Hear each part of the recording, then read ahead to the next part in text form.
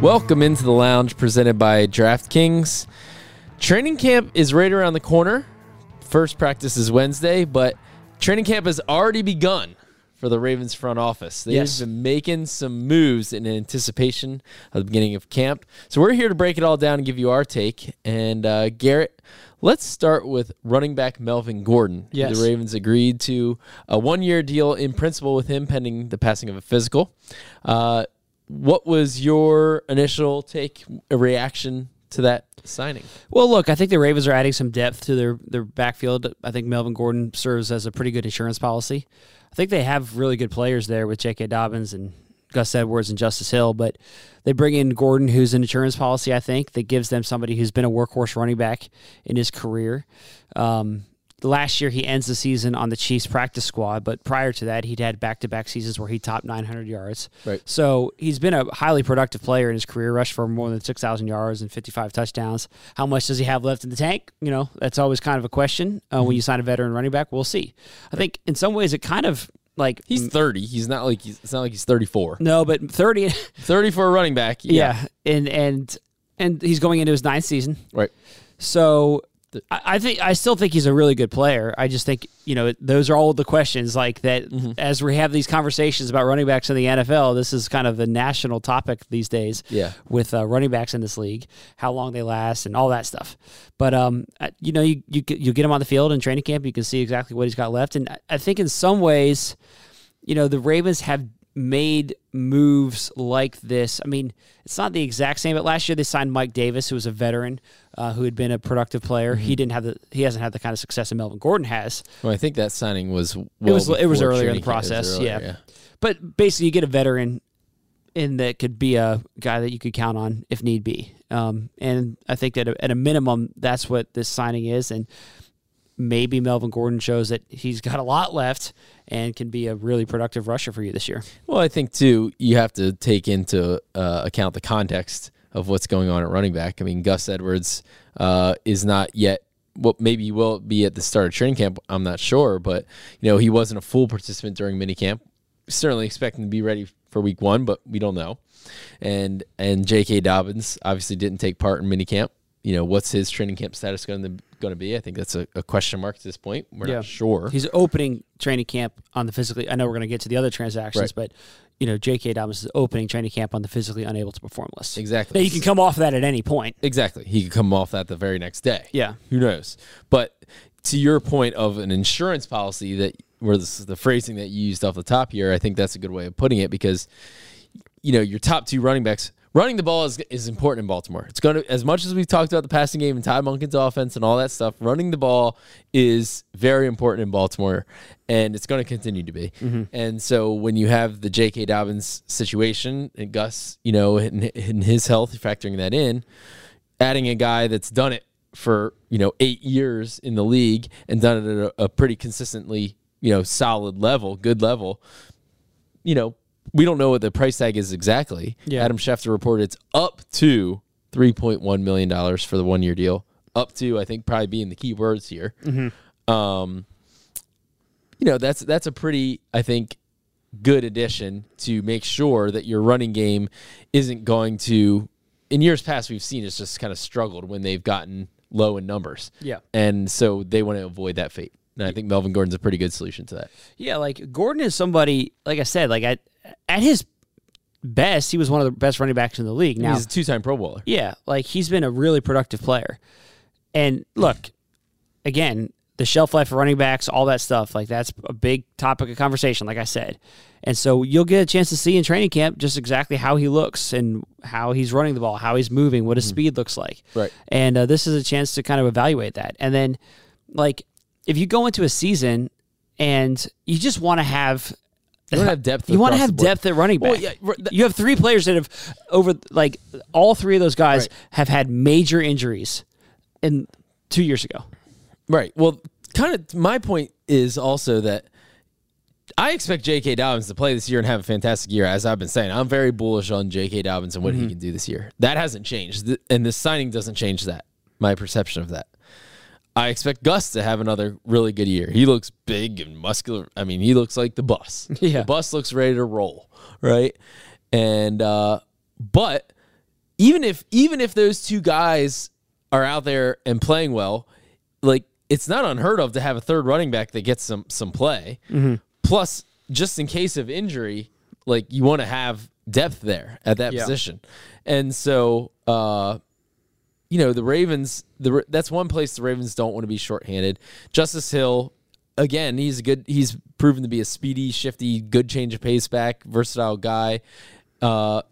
He's also very important on special teams. Like, I think that the Ravens can even find room, even if J.K. Dobbins and Gus Edwards are playing. Like, can there be some carries for Melvin Gordon? Yeah, sure. As the third running back, I think that's not out of the question by any means. Well, and if one of those other two guys, something happens, one of them goes down, you're still in a pretty good situation. To your point about the up to on the contract that Adam Schefter reported that it's up to $3.1 million.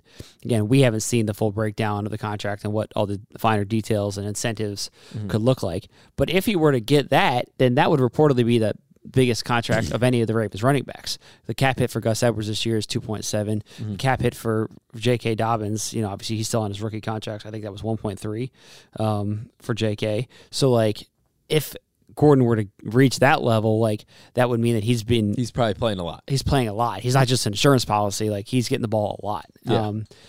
And is probably, if he's getting up to that level, you think he's going to be one of the top two running backs, and that probably means somebody suffered an injury. Someone's suffered an injury or isn't back all the way or whatever. But like, so you don't really want that to be the case because you want this entire group to be healthy. Yeah, obviously, for sure.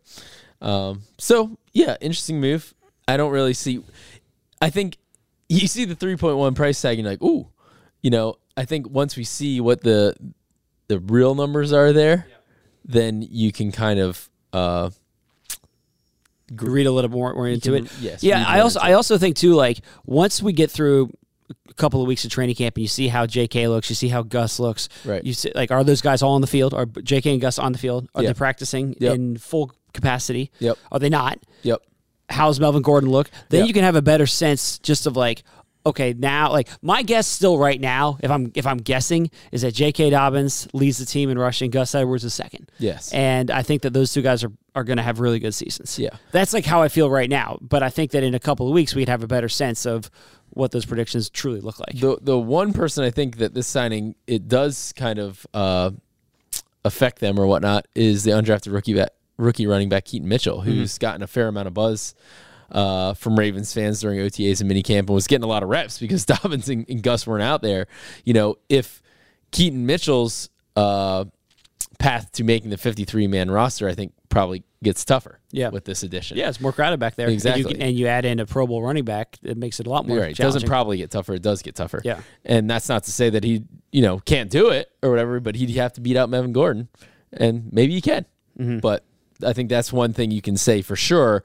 It does impact him. Yeah, totally. All right, so let's take a quick break and then run through some of the other transactions that the Ravens made just before the start of training camp. All right, thanks for listening to the Lounge Podcast. We're coming to you from the SeatGeek studio here, and we also want to give a shout-out to our friends at DraftKings, which is the official sports betting partner of the Baltimore Ravens, and it has a limited-time offer that you don't want to miss. Here's what you need to do. Download the DraftKings Sportsbook app today. Use the code FLOCK if you're a new customer. You get a deposit bonus of up to $1,000. That is only at DraftKings Sportsbook, and you got to use the promo code FLOCK. Please play responsibly. For help, visit mdgamblinghelp.org or call 1-800-GAMBLER. You need to be 21 or older and physically present in Maryland to play. So, the Ravens had, let me make sure I did my math here, 7 moves? I think 7 moves. Can you count up to 7? I think I can. Okay. They list them in... As long as you can count on your 2 hands, you're still good. 7. 7. All right, confirmed. Good. Thank you. So, this comes from the guy. You know your math. Don't even start chirping at me, great math. Mr. Math. I'm great at math. Terrible. All right. So, the Ravens added Rashad Bateman to the reserve list under the designation of reserve did not report. Mm-hmm. They also put Tyus Bowser on the non-football injury list. And then they put 4 guys on the physically unable to perform list at the start of camp. That's J.K. Dobbins, as we previously mentioned, Pat Ricard, Rayshad Nichols, Mike Thomas, and did I say 4 or 5? And said Tamari 4, was. but Did I? yeah, Oh, that's 5. Okay, it's 5. Yeah, and Back the last to one, 7. We're still at 7. the last one is Pepe Williams. It's Pepe Williams. Sorry. Yeah. So that's J.K., Pepe, Ricard, Mike Thomas, and Rashad Nichols. Yep. And so on Rashad Bateman, I think you fans hear that, did not report. What's the significance there? There is a quote from Eric DaCosta on that front, which you can read as well. Yeah. So the quote from Eric DaCosta is, I've spoken to Rashad, and we expect him here very soon. Yeah. So obviously the first practice, as we mentioned, is on Wednesday. I think with Rashad, I'll be curious to see, is he practicing? Right. How very is very soon? Well, yes. When exactly does he report? But beyond once he reports, how quickly does he get on the field? If you remember, of course, he had the cortisone injection in his foot right before minicamp, so he did not practice at all in minicamp. He practiced in some capacity during OTAs. I mean, not much, but he was out there at times. And how did that cortisone shot go? How does he feel? Is he out there full go, in training camp quickly? I think that all of those are very valid questions. And then, of course, the big one, when he reports, and like DaCosta said, expect it to be soon. Yeah, I mean, the question is why. Yeah. That's the question. Right. Without beating around the bush, and we don't know why. Yeah. Injured vets, as we said at the top, are required to report before the rest of the vets. So he would fall under that category. Right. Which is, he's in a different bucket than most players returning. We don't know why he wasn't there at that time. But it sounds like it's not a big deal because he's going to be here soon. Yeah, the bigger deal is to what you're talking about, which is he healthy and ready to roll? Yeah. That's the bigger deal. Right. And he's in communication with DaCosta, Exactly. as he said. So, they understand what the situation is. Seems like it's not a big deal. Yeah. Whether he's on the field matters a lot. I mean, as we all know, as Rashad Bateman knows, it's a big season. Really big season for him. Year 3. This offense is expected to take great strides in the passing game. He's a major part of that. Obviously the disappointment of getting, suffering an injury last year, foot injury last year, on top of his rookie year, getting off to a slower start because of a core muscle surgery. He's had 2 years when he's been out for a significant time, and he's a super talented guy with sky high potential. And when he's been on the field, he's been awesome.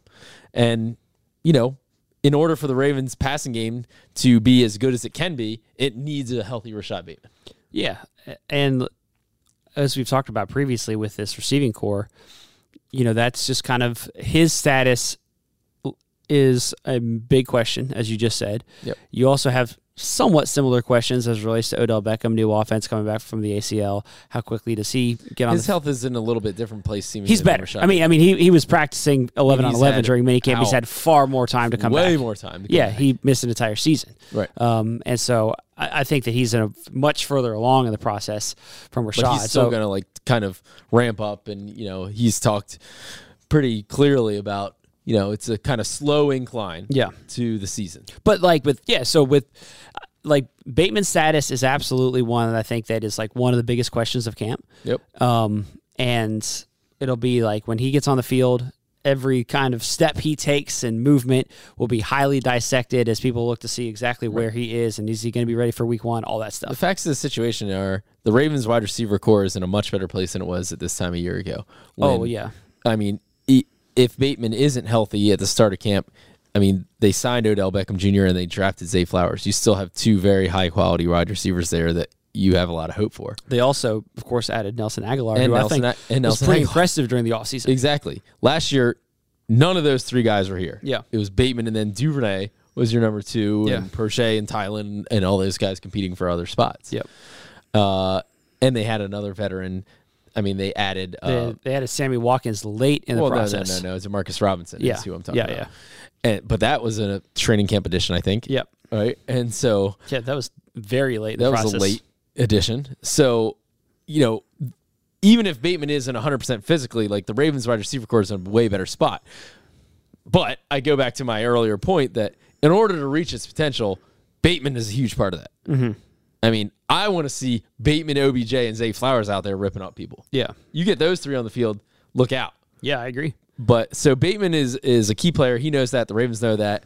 And cross your fingers that he's back out there and practicing here pretty soon. So in terms of the other guys who were on the PUP list, Pat Ricard, he had an off-season hip surgery, John Harbaugh said previously. Yep. So that was expected that he would open on PUP. Pepe Williams, he went down during off-season workouts, and it's a soft tissue injury. Don't know the exact extent of it, but John Harbaugh said previously that Pepe was pushing that he'd be ready to go in camp, but we'd see. So I don't think it's really a surprise that he opens camp on the PUP list. And then Tyus Bowser, non-football injury, don't really know what's the status there, what the severity of that is, or what happened. He was a guy who finished last year healthy. He was playing. I mean, he came back from the Achilles. It was kind of a slow, it took time for him to come back from the Achilles, eventually got back on the field. So we don't know. But he hasn't practiced at all this offseason. He didn't practice during the offseason, and John Harbaugh said he had a knee issue flare up. So he was on the field at times, but never went through 11-on-11 work, and so I don't think he did individual either. Yeah, he was kind of in minicamp. He was kind of off running to the side, on the other field for most of that, and so what is the deal with him? Right. When does he get on the field? Not sure. Oh, that'll be a big story, I think, when camp opens. Get more information about that. And then the other one's J.K. Dobbins, obviously, also put on the physically unable to perform list. I don't think that one's also a major deal. I mean, we all know that J.K. Dobbins, he didn't participate in minicamp. Mm-hmm. Obviously, the contract, as we've talked about, is in play here, and he tweeted certainly that it's, judging by his tweets, that he's thinking about his contract and whether he's in negotiations or not with the Ravens, we don't know. Mm-hmm. Whether offers and counteroffers have been made or whatnot. But, JK's still working back to 100% seemingly from the knee.